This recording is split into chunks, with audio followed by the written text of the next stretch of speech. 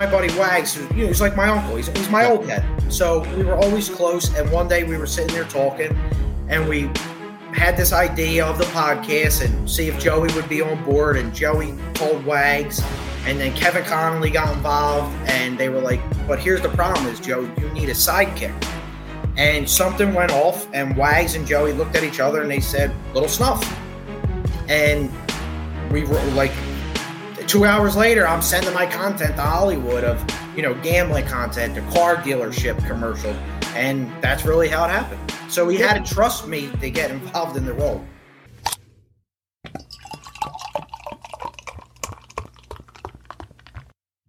The following podcast is a Carolina Boys production.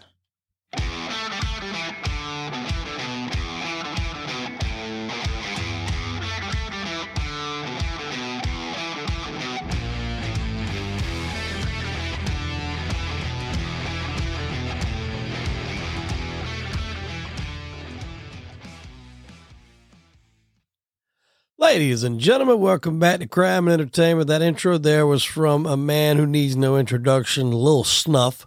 Now, if you're not familiar with who he is one half of the Skinny podcast that has kind of took YouTube by storm here as of late. He co-hosts that show with Joey Merlino. Now, if you don't know who Joey Merlino is, you probably haven't been following this channel very long. But if you do, you know that when he decided to come on YouTube, it sent shockwaves through YouTube. A lot of people are very shocked. A lot of people are still shocked. There's a lot of rumors about, what that people are upset about that he's on here. I really personally think Joey could give a shit. But this is a little bit about, his co-host, Lil Snuff. A lot of stuff that I didn't know. And when I first seen them two guys out, I was like, obviously, I know who Joey is. I've read a lot about him, seen a lot about him on TV, but who was Little Snuff? And so this interview kind of gives you an insight of who he is and the background that he come up through, and it's very, very, very interesting stuff. Very positive message that he's got.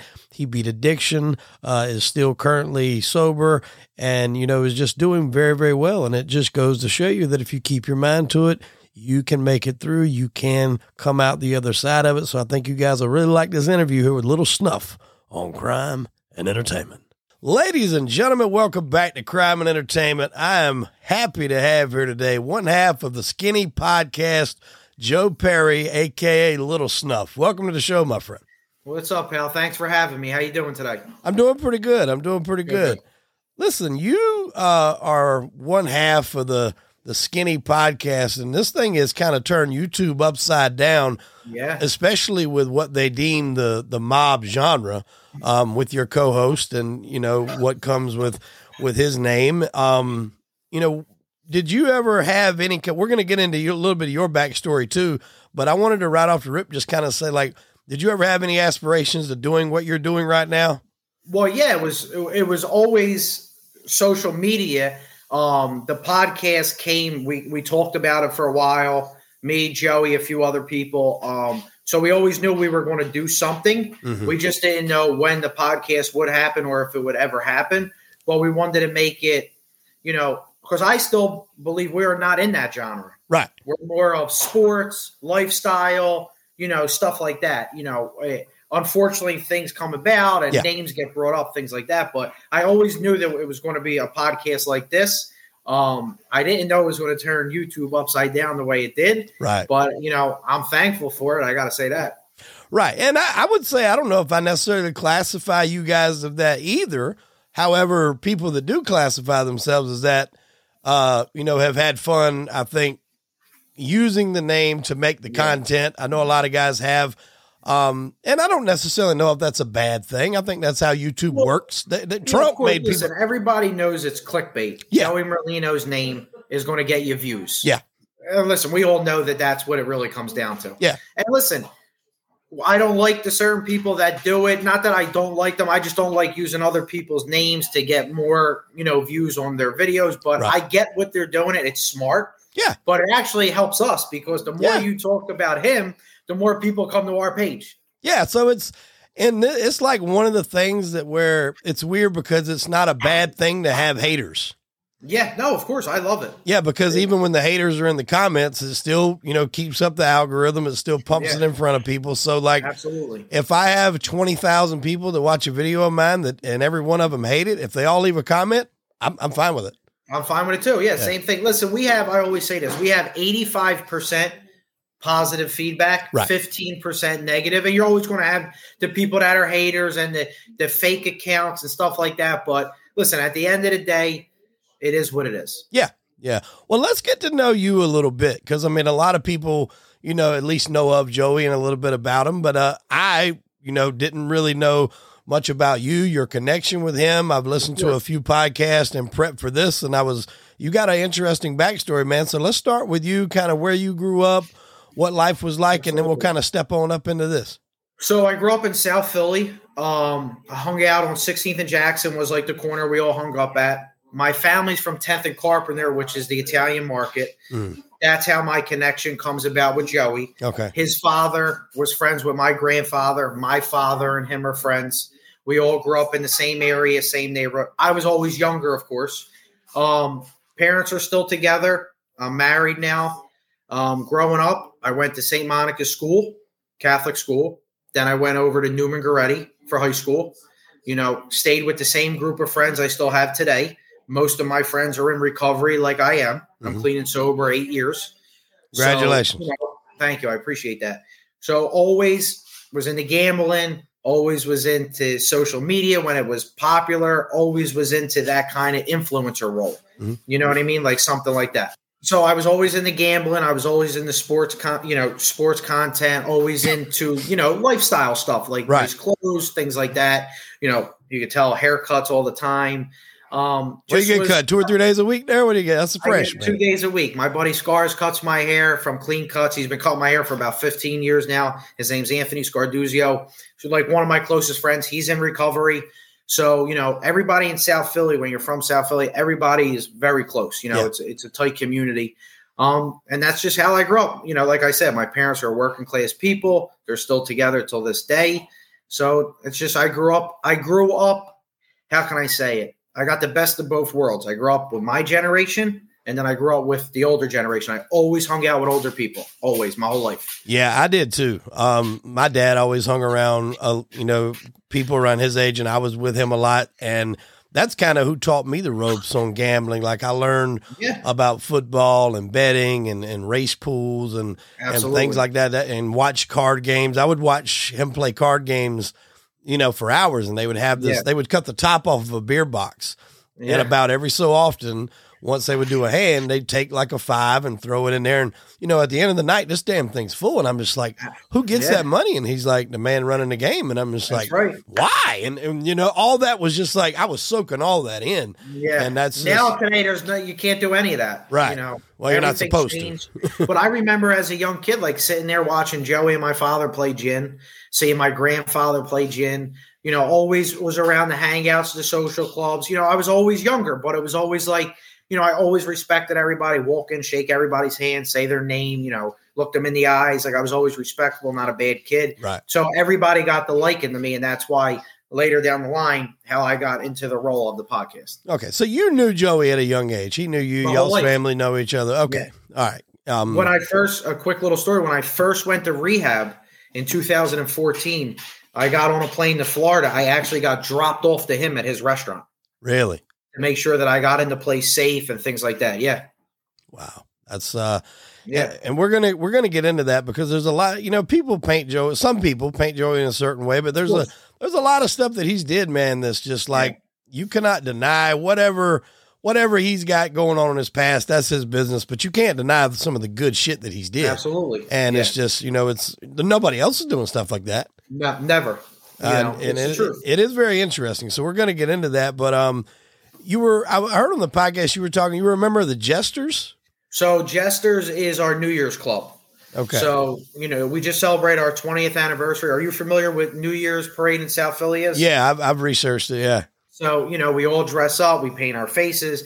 People call it, like they say that we're wearing dresses. It's really not. It's a costume. Right. People who don't understand it, but I'll tell you, if you do understand it, and even if you don't, and you come one time, you'll come for the rest of your life. It's one of the best. It is the best day of the year. Yeah.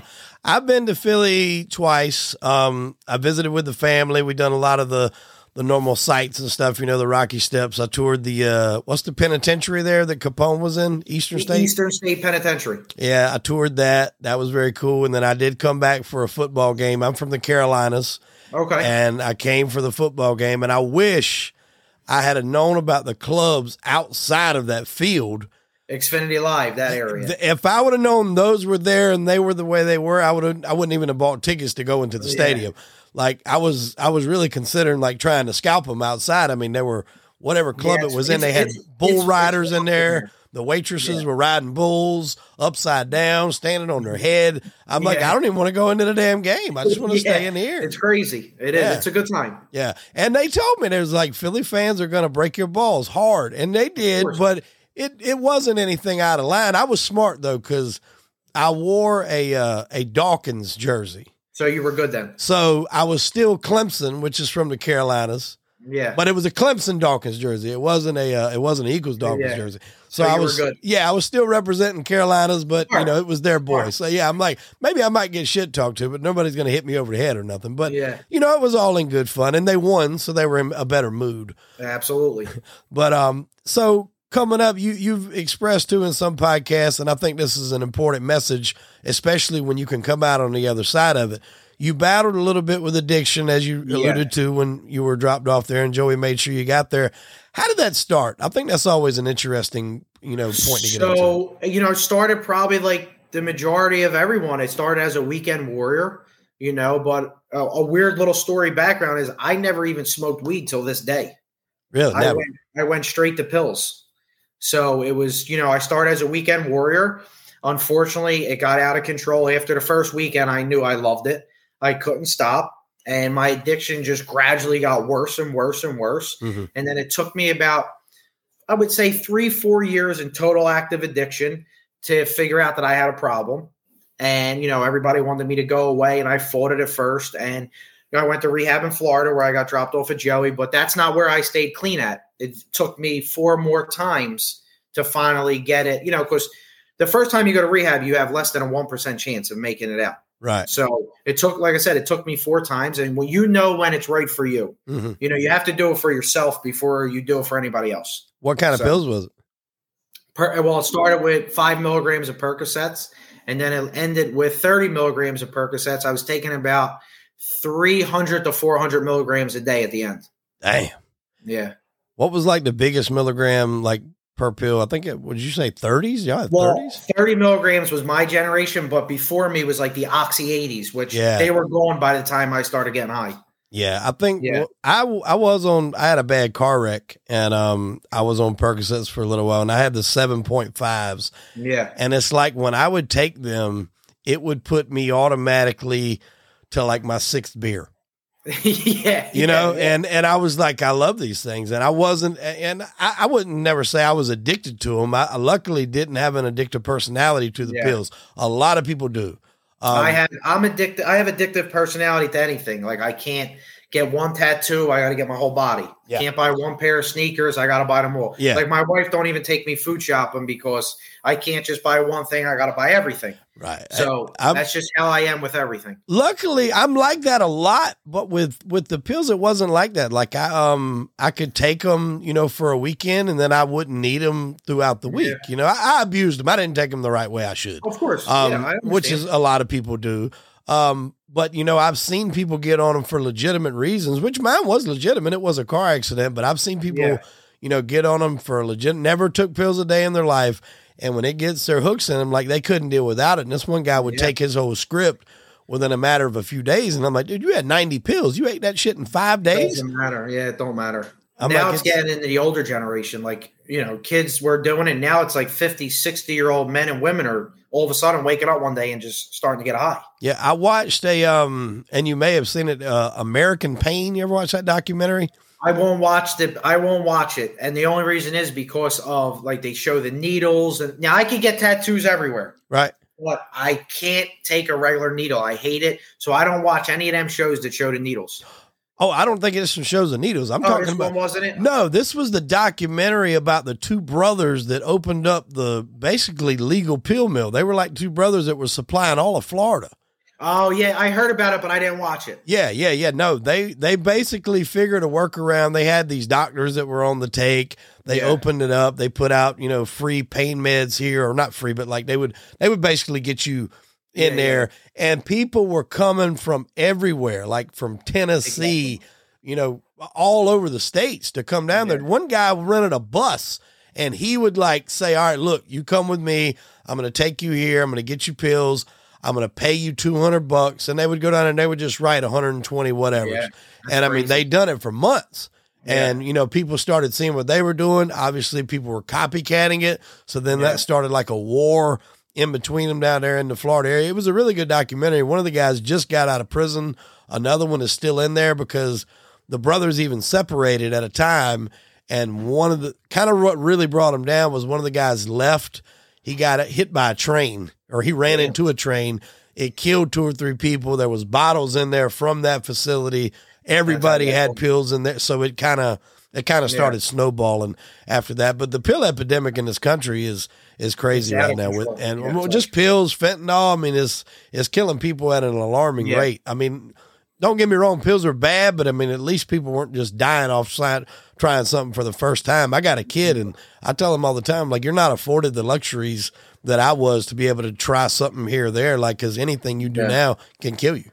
Absolutely. You don't know what it is. Everything's fake. Everything's got fentanyl in it. So you got to just stay away. Even the vapes and stuff nowadays have got the fentanyl in it. And you talk too, like you're married, and you had an interesting story of how you met your wife. And you and I kind of had like similar views. Like, we never really went out to get in fights. We were always looking to party. And I was, growing up, like one of my best friends, his name's Russo, tough kid. Me, him, my buddy TJ, Reverso, we're still best friends, like till this day. We always went out to look for girls. Mm-hmm. I had no interest in ever getting into a fight. Yeah. No interest whatsoever. Now, if I had to get into a fight, I knew I had Russo there because he was always right. If it came, there, you could get dealt with, but you're looking for something different. Just always looking for a girl, and that's just how it was growing up in South Philly. In my generation, and I think the generation before, like we all hung out together. Like the guys and the girls that I grew up with, we're all still friends till this day. Like none of us drifted really apart. We all stayed close together, and we went out just to have a good time. That was it. Yeah. And then you wound up meeting your wife while you were I met partying? my wife later in life. I met my wife in 2000. I got to say this right, 18 or 19, around that time. That's when I met her, and I met her because Russo and Reverso begged me to go to a place in Center City, which was a bar. Now, I don't drink, so I don't have any interest in going to a bar. But that just goes to show you should never say no. Because I walked in there, the first 2 people I seen was my wife and her girlfriend. I never talked to her before. And by that time, we were leaving to go to Drake concert. Her friend Elisa tapped me on the shoulder and said, can you take us down to Chickies and Pete's in South Philly? I said, yeah. My wife, Elisa, and my 2 friends, we all got in the car. We were all bullshitting. 2 days later, actually before that, when they got out of the car, I said to my buddy Reverso, I said, I'm going to marry her. And he said, are you fucking nuts? You didn't even talk to her. I said, you're right. But I am, I said, and you watch. And then 2 days later, I'm cleaning my car out. I found lipstick in the back seat of my car. I text the girl, Lisa. I said, is this yours? She says, no, it's Danielle's.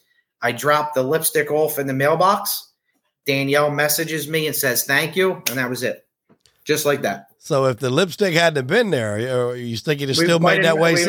We might been in this situation today. But it did take me around 4 to 6 months for her to say to me she would go out with me because she knew my past and she knew I was younger and I liked going out and girls and things like that. So I had to work her for 6 months. Oh, yeah. Well, that's why I told my wife, too. I was like, look, I always was looking for the one, but I was having a good time with the wrong ones, the ones that I knew weren't the one, Yeah. But when that one comes along, it don't take a lot to change. It really don't. No, And I had no interest of any of it. Like I did. I was single. I was happy. I was living by myself. You're younger. I'm just sober now. So everything was happening. It was all great stuff. And I walked in that bar and that was it. Well, that's a similar story to me. I mean, I wasn't sober, but I mean, everything else is pretty accurate. I was living by myself, got my first like real job. We were partying every weekend, and I just happened to spot my wife in this bar, and she had never been there before. She had been the week prior, and the girl she was with forgot her ID. So they're waiting on somebody to pick them up. And just by chance, she struck up a conversation with a classmate of mine. Yeah. So the following week, I'm back in there. They come back because they wanted to check out the club. And she's talking to the classmate. And I'd never seen her before. So I'm like, who the hell is that? And that was how it started. And, here we are rocking 20-something years later. So and I had a disadvantage because you know how hard it is being sober and clean? Oh, yeah. To talk to girls. But I played it. I would say, like, maximize the opportunity because I would flat out just say, listen, I'm sober. If you find that weird, I understand. 99% wouldn't. But, it was just I had to play that to my advantage. Like, I don't think it's weird, so I hope you don't think it's weird. Right. Well, I think you got to appreciate that, too. I mean, that's not something that – I was always honest about it. I never, ever, ever lied about my sobriety. Like, people get embarrassed. They don't like talking about it. Like my parents still to this day, they don't even like talking about it. Now, did you have an issue drinking too, or was it everything? Everything. So whatever it was excess. Whatever it was, everything was excessive. I couldn't do anything that could control it. I just couldn't do it. I tried every which way. Tonight I'll just do pills. Tomorrow night I'll just drink. It never worked out. Mm-hmm. So, all right. So you mentioned you did have to have 4 bouts. I'm assuming the first one. Did you have any thoughts that this isn't going to work, or did you know immediately it wasn't going to work? How did that play? The first time when I went to rehab, I was doing it for everybody else. Not doing it for yourself. Not doing it for myself, doing it for other people. I was in the union. My cousin found out that I was getting high too.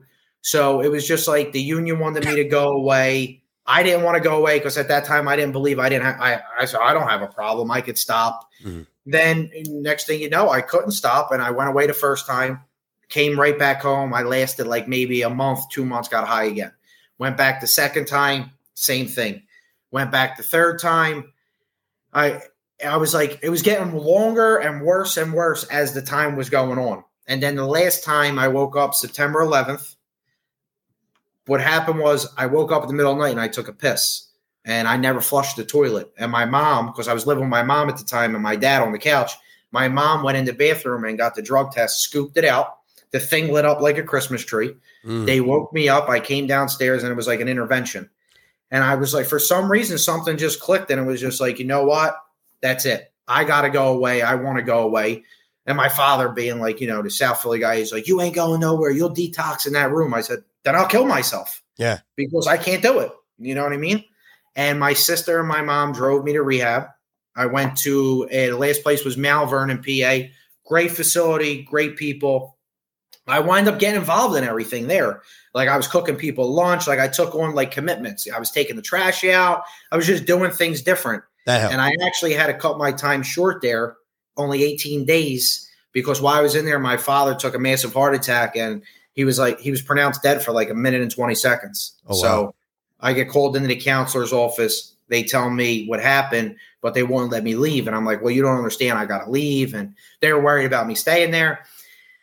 And they were like, well, who could you call? And I didn't have anybody's number. I didn't remember because, you don't remember phone numbers. We're in the generation of the iPhone. My best friend growing up, Ray Dottie, who I still talk to this day, we're still close. I remembered his house number. And at the time, he wasn't talking to me because he was mad.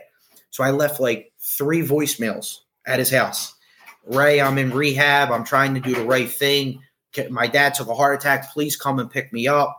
And then like an hour later, he showed up in the mountains and they picked me up and I went to the hospital and I said, I'll never do it again. My grandfather was there and I stayed sober ever since. That's good. Well, this is kind of like a 2-part question. What would trigger you to relapse after your first 3 trips? I always tell people nothing. I just wanted to get high.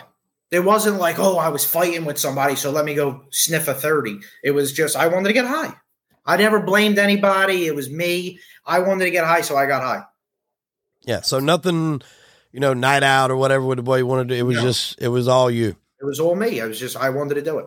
And was there, other than, obviously, I think probably that happened to your father probably scared you a little bit, but was there anything that really drove it to, all right, this is it? It's never again? I went from living a good life. I had a house, I had a nice car. I had a good job. I was always friends with everybody. And then I looked at myself. I said, I'm living on my parents' couch now. My car got repossessed. I have no job. The union don't want me back.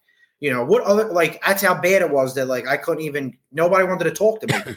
So that was another thing that really decided me to just, stay on the straight path. Yeah.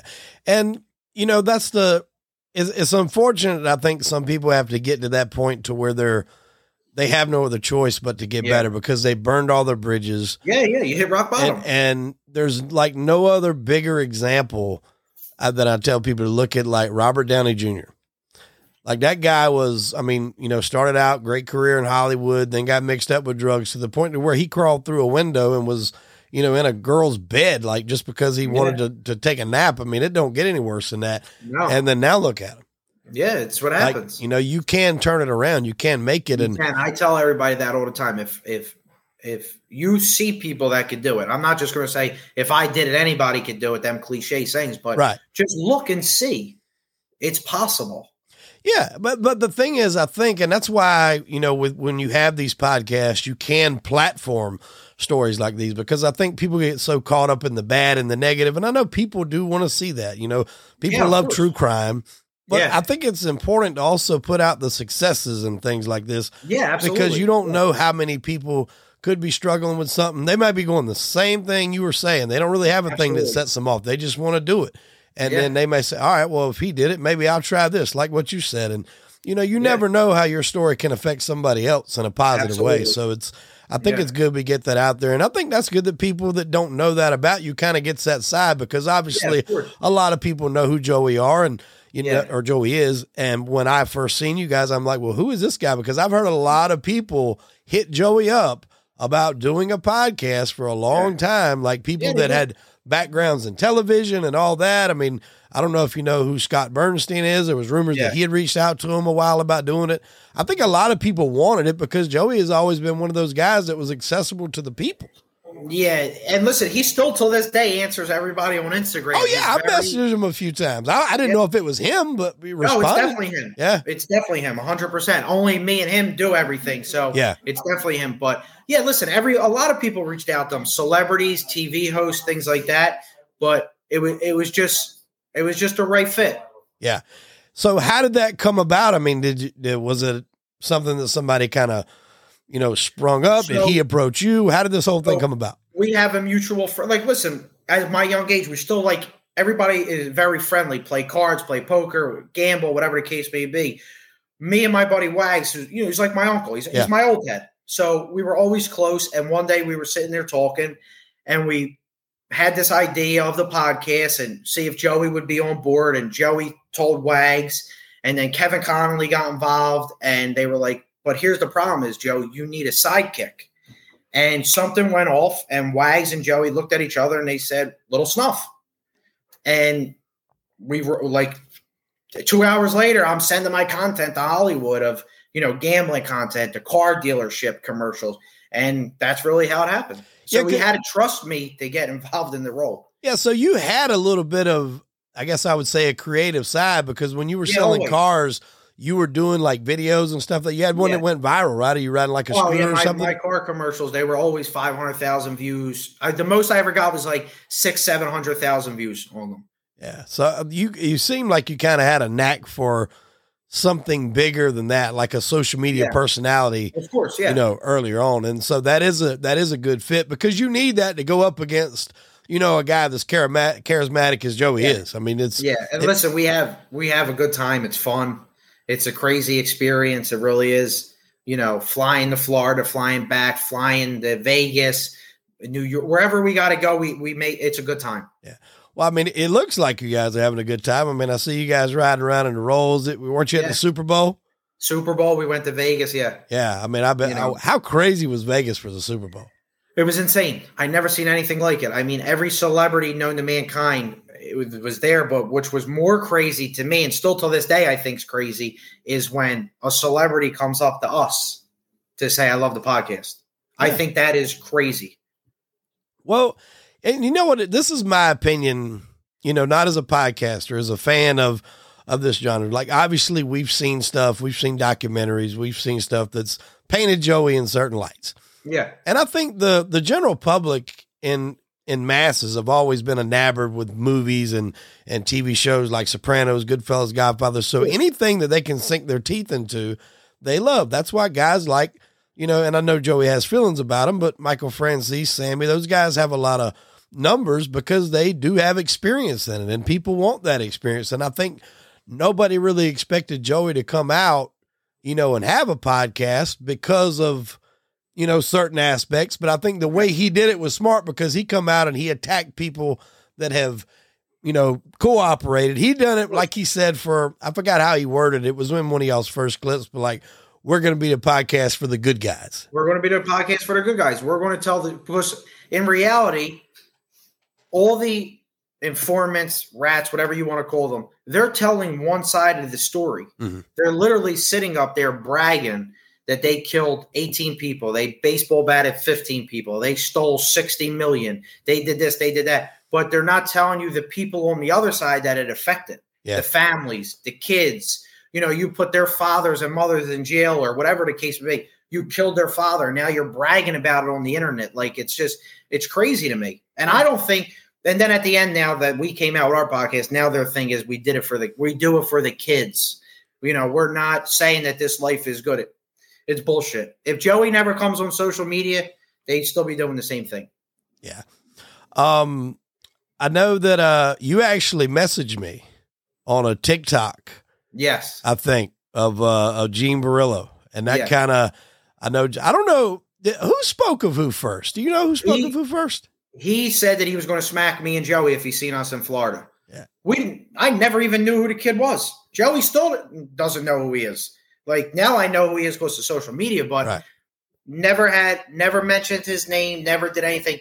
Listen, everybody knows how Gene is, and he says it, that he likes conflict. Yeah. Never said his name, didn't care to ever say his name. He said he was going to smack us, and that's how this all started.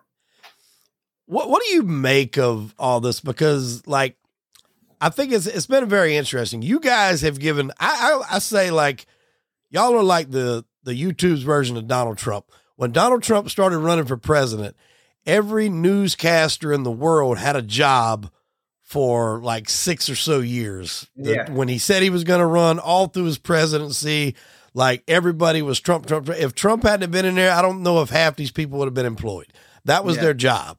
And it seemed like that was kind of how it went on YouTube. Everybody was talking about you guys, reposting your videos. Some people, I think, got demonetized because they were reposting y'all shit. 100%. And that's something that I never did. And I don't do that with anybody, not just y'all, because I've worked too hard for my channel, and it's not even that big, but still it's blood, sweat, and tears. So I never would repost anything just because of the chance that it could happen. But I mean, it was just like, it was everywhere I looked. And I think that helped grow you guys. I'm sure it didn't hurt y'all's feelings that they were doing it. Keep reposting us, keep talking bad about us. We don't care at all. It will never bother us. Well, not everybody was talking bad. I mean, there was some positive things too. Oh, well, yeah. That's why I said 85% positive, 15% negative. Yeah. And so I got to ask this one question. Until now, Joey has done the podcast with you. You guys cover sports. You've had some other interviews that we're going to talk about here in a minute.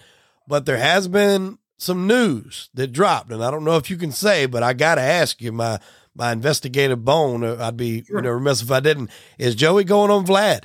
Yes. He is. Yes. It will probably be out before this gets aired.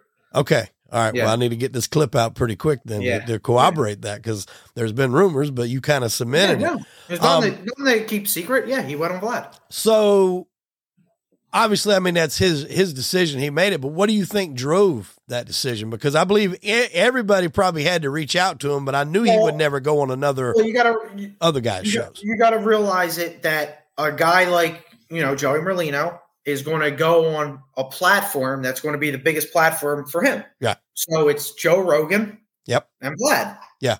They're the two biggest, 7 million subscribers, 18 million subscribers. So it was whoever came at us first, and whatever deal we had to work and whatever we had to do, we wanted to make sure that the first interview that he ever did, besides with me, right, because nobody. Let's not forget, I'm the first guy. Yeah, you're the first guy. You put him on it. Would be with somebody like that. Okay. I mean, so I'm assuming it's already done. It's canned. It's done. Yeah, okay. It's done. It will be posted tomorrow, one of the days. Wow. And everybody has a different feeling about Vlad or whoever. Everybody has something to say about everybody. But the guy treated us with respect. I don't have any bad words to say about him. Was it? Did he do it in person or was this via like satellite? Typically, his stuff's satellite. Yeah, I really can't say. Okay. All right. Yeah, I've interviewed a lot of people that's been interviewed by Vlad, former drug traffickers, counterfeiters.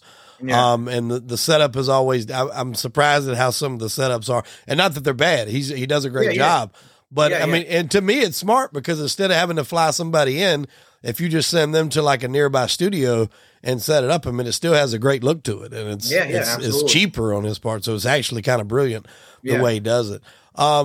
I think I can't wait for that interview because just to kind of have somebody probe Joey, and I'm sure the way Vlad did, I love to see the way Joey answers questions.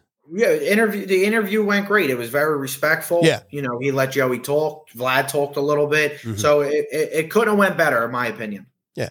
Well, that's good. And I think a lot of people are excited to see it because you guys you mix in a little bit of stuff here and there about certain people, but you mainly do it about sports. And, I love sports. Like I said earlier, I learned about football betting, from my father. And so I enjoy that aspect of it. And I've done things like that with a few guys, here and there. And I'm like, if it goes good, then you can try to make something out of it. If it goes bad, you turn it into a comedy skit because you're so horrible at it. Yeah. So we do a good job with it. We like it. We actually are partnering up with a handicapper. We're going to announce that next week, which he's going to cover all sports for us, because people, you're in the job, like with the way me and Joey are doing, it's so much work. Oh yeah.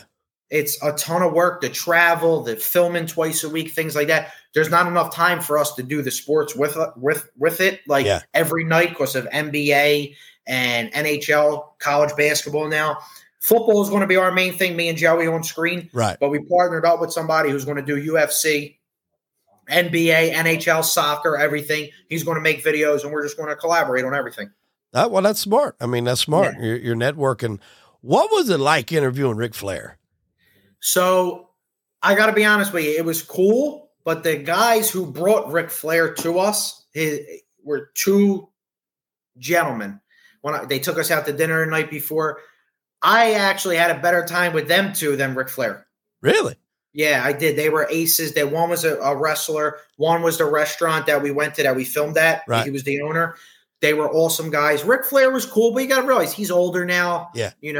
So it was cool though. But who else do you know that was on episode like 6 that got the interview with Ric Flair?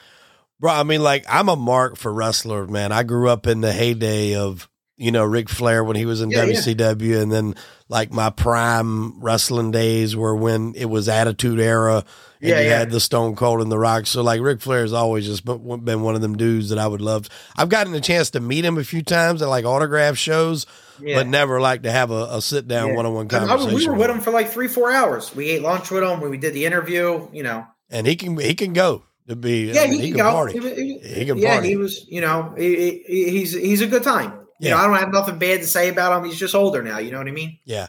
What is some of the other podcasts that you did? What's been your favorite so far outside of you and Joey together? What's some of the interviews that you've done? So one of my closest friends from this genre now. He has a totally different genre, but we actually became friends. AJ Galante. Yeah. So me, him and Joey were his father. Just downright great people. That was the Netflix show, right? I forgot what the name. What was the name of that? It was called The Trashers. The Trash. That's right. Yeah. Danbury Trashers. So it was a great podcast. Us three. It was the day after New Year, so it was fun. That's probably my favorite. Danny Garcia, loved him. Another one of my favorites. Michael Delzato used to play for the Flyers. Got drafted to Rangers. Just excellent. I watched you talking about his first goal and, being all emotional and stuff. That was cool. Bernard Hopkins was great. That was fun. I liked every one, but if I had to go down to one, it would probably be AJ Galante because of just because we vibe together. You know what I mean? We're friends still till this day. We talk on the regular, every day. So that would probably be my favorite one. Now, has he got his own podcast? Yeah, he does. AJ's got his own podcast with Diamond Hands, who's one of the fighters in the league still. He's just a beast. Their podcast is great. You should definitely go check them out. You would enjoy it. Do they go out of the same studio where Ian is? Do they have a Yes. Okay. Ian, Mean Girls. Yep. And their podcast is all in the same studio. Okay. I done Ian's show back in October, which is I think that's you said you spotted me was on his podcast. That's how I spotted. Yeah. Me and Ian, I want Joey to come on. We got to figure out a date that works, but we're just that's been in the works for like months, actually. Yeah. Ian's a good dude, man. He flew up there, met him, and the TikToks that he put out on my video just went like bananas. Crazy. Like if you go on there and you go to his most popular one, I think mine is like second. But the caveat to that is he re-released it on New Year's. So the views between the very first ones, if you add them up together, I am number one on there, but he's got the top spot for right now. So I'm trying to gain on him. Yeah, he's a good dude, man. He I picked his brain because he's obviously, doing his thing up here. He's blew up really quick in a real short time. And it's harder to do that when you don't have a name or something to go off of. Yeah. It's a little bit easier when you have a name because you guys, man, when y'all first come on, I think very quickly, you were already 20, 30,000 subs. I mean, it was amazing. I remember me and my family, we would watch it every night. Yeah. I would text Joey. I mean, it would just click and click. We had like 20,000 subscribers. I think it had to be like 2 episodes, maybe. That's insane. I've been going for 2 years and I've got like half that. We almost got 50,000 subscribers. We don't even go on YouTube. So what happened with YouTube? So what happened was they just demonetized all our videos. Every one of them. Every one. The first 3 were good. And then after that, they just kept striking them. We kept getting flagged. We kept getting emails. We would have to appeal it. So it's like, listen, Joey's not going to change who he is for anybody. So if he can't say or be how he wants to be, what's the point for us to give the content out? Yeah. So let's move over to Patreon where we could say whatever we want, charge a little money, give T-shirts away, give an autograph away. We got a lot of things like people want to donate to give free subscriptions back out. Mm-hmm. So it was just the best way to do it. Okay. What, did they give, YouTube is very vague of why they do what they do. They don't give you a specific thing, or at least me. Age restriction, they kept saying. Age restriction? Yeah, it's just an excuse. Yeah, because I've had, when I post a video up, and I don't know how you guys did it, but when I would post one up, sometimes it would stay green, but then it would hit yellow, and then you would have to get it reviewed, and sometimes that could take a week. Yeah, and then if it come back something. And if it wouldn't be reviewed, it wouldn't give me a reason why. Yeah. And now I've interviewed a little bit of everybody on my show. I've had porn stars on here. I've had drug, smugglers on here. I know. So it's hard to pick which part might be the part that they're saying it. Exactly. But I've done one thing, and it's really blown my mind. There was a lady that I interviewed. She was in the drug game in Harlem. Her name was Miss T. She was right in there with all the guys from the movie Paid in Full. If you ever seen the movie Paid in Full. Yeah. She was married to Ace. She knew all those guys. Rich Porter. What's the one that got shot? Alpo Martinez. She knew all those guys. I posted it up. YouTube wouldn't monetize it. I deleted it. I re-uploaded it and changed a different banner with the logos different and retitled it, and I let it go. Yeah, see? So I didn't change a damn thing but the title and the logos at the bottom, and that was it. Nothing on the video I changed. Yeah. So it is very fickle. Yeah, absolutely. So now going forward, everything is on Patreon. So what we do, we put the full episode on Patreon. We put a 4 to 6 minute clip on Spotify and a 4 to 6 minute clip on YouTube. Okay. Try to get maybe 10 minutes on YouTube if we can. Yeah. But if you want to hear all the juicy stuff, if you want to hear all the good content, it's Patreon. Oh, yeah. I'm a subscriber. I actually subscribed twice. I was able to cancel one. Yeah, I didn't mean to. I think I hit you that one day. I was like, you did. You texted me. I said I was subscribed, and it was it refreshed or something, and I did it again, and it subscribed through 2 different emails, and I thought, well, I like it, but I don't like it that damn much. I got to cancel one of them. But, I had to go on and hear the episode when he talked about Salvi. That was a good one. That's a whole polarizing story in and of itself with that. And there was a real interesting thing that I talked about on one of the shows. I think it was it Salvi that sold Donald Trump some land that he used for the casino, or it was I don't know. I'd be lying if I said it. I don't know. I know that he bought some land from somebody. I want to say it was from Salvi, and he paid a good bit of money for it. And it was for, when he was building that casino in there. But I think what had happened, what I read was he didn't do it directly. He had like a subsidiary company buy it. So it wouldn't be like him buying it, straight from Salvi. But I thought that was just an interesting piece of history. Yeah, no, I don't know. I never heard of it. I don't know. Yeah. So where do you see you guys going from here? Like, where do you see this going to? I mean, I see it going to the moon. I really do. Yeah. I believed in it from day one. Some people might have not have, we never told anybody besides the 4 people that were involved in this when the episode 1 was coming out. Yeah. Because all I did, if you remember, our first picture was me and Joey standing at a restaurant and saying, podcast coming soon. No, or big news coming soon, I put. Yeah. And then everybody, the phones were just blowing up. But then I flew to Florida, came home, and I told my parents and my wife, we just filmed episode 1. So episode 1 will be out on Thursday, and that's how it went.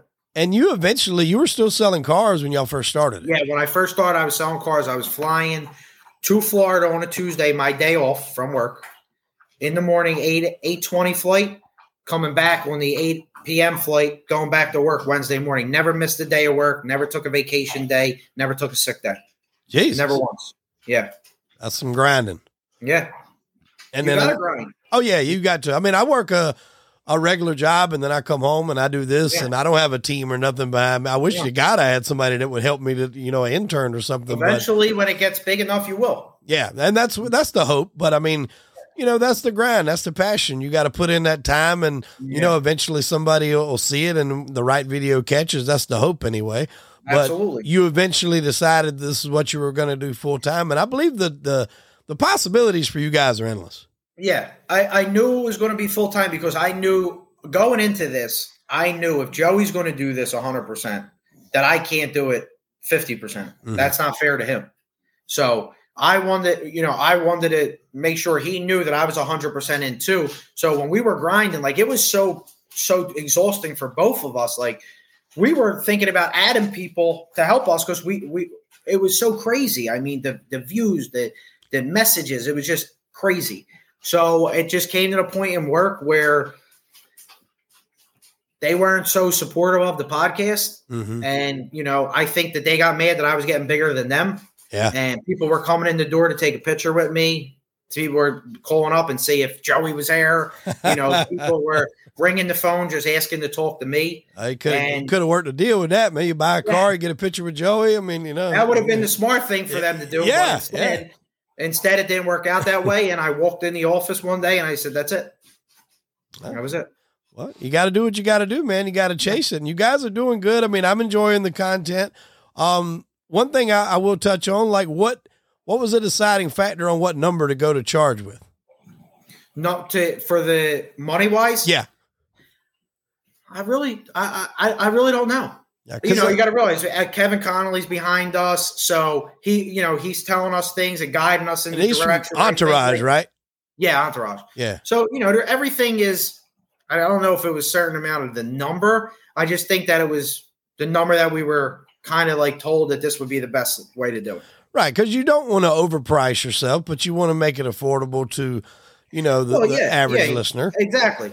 I mean, and listen, it's less than $1 a day. Yeah. And if you can't afford it, there's going to be a way that you can afford it. Like I said, people want to donate money. It's not about the money. It's really not. I mean, listen, of course, everybody loves money. But if somebody needs $15 to watch the content, you can bet any amount of money, myself, but definitely Joey would pay for it.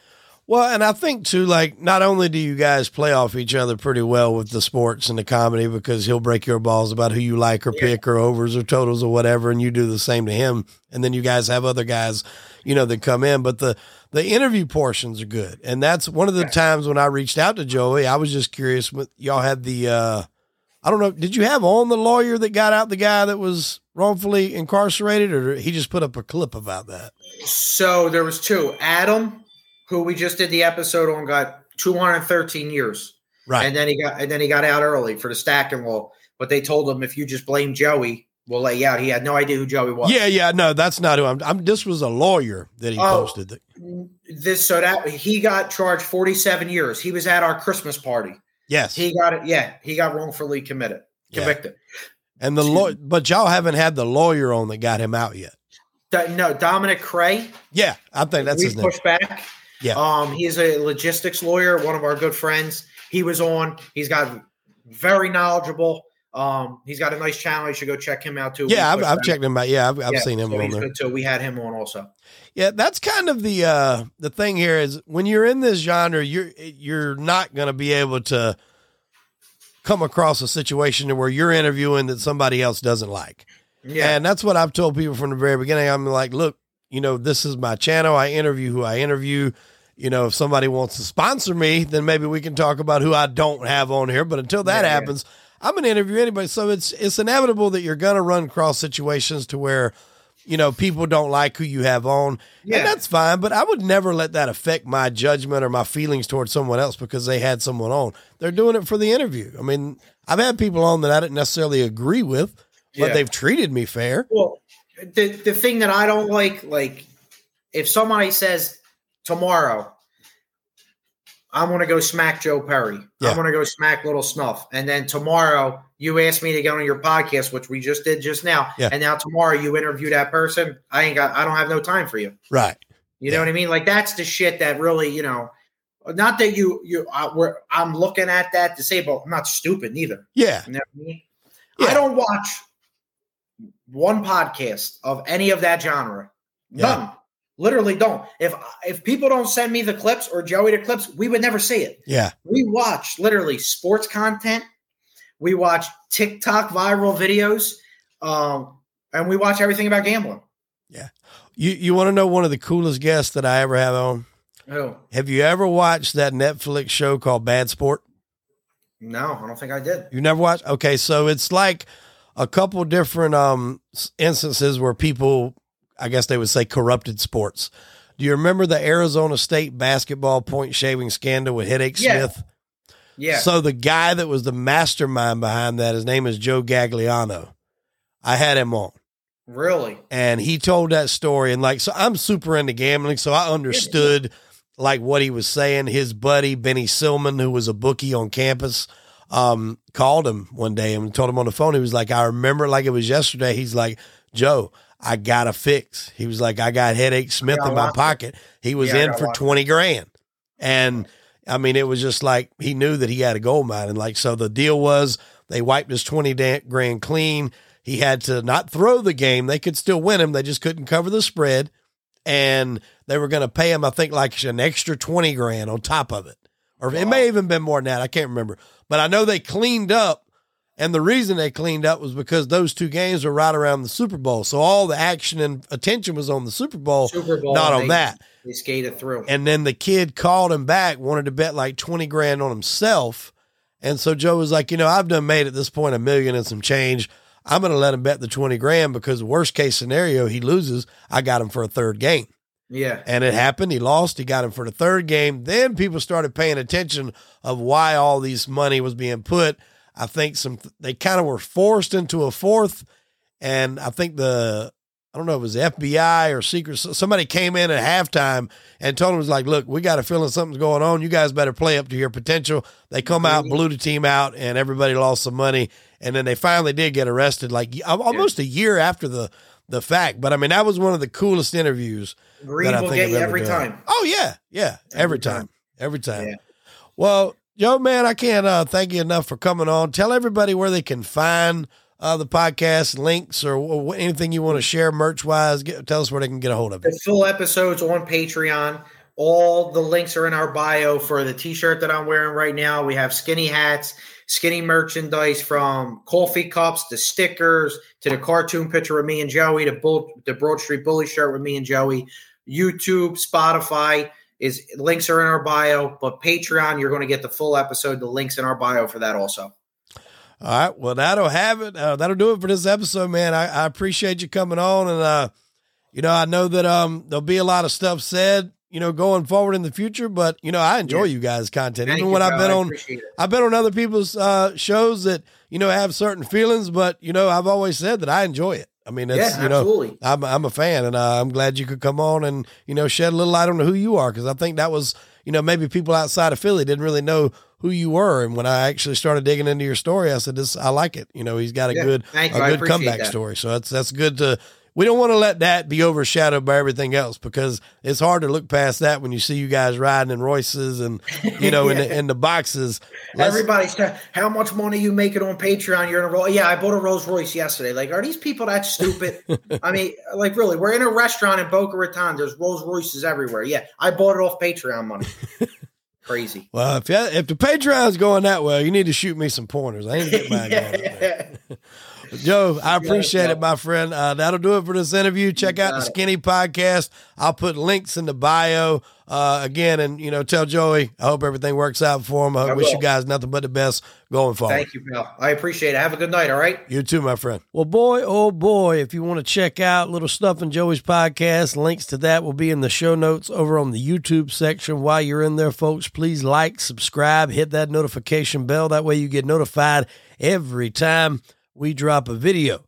And also head on over to all the audio podcasts. If you're an audio listener, we're on Spotify, Google, Apple, anywhere you get your podcasts, folks. I keep wanting to say Stitcher. I sure do miss that one, but it's not around anymore.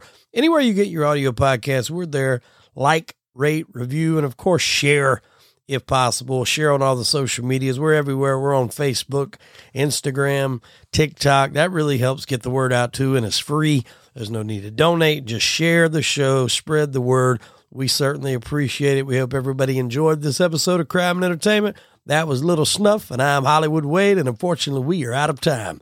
See you next week.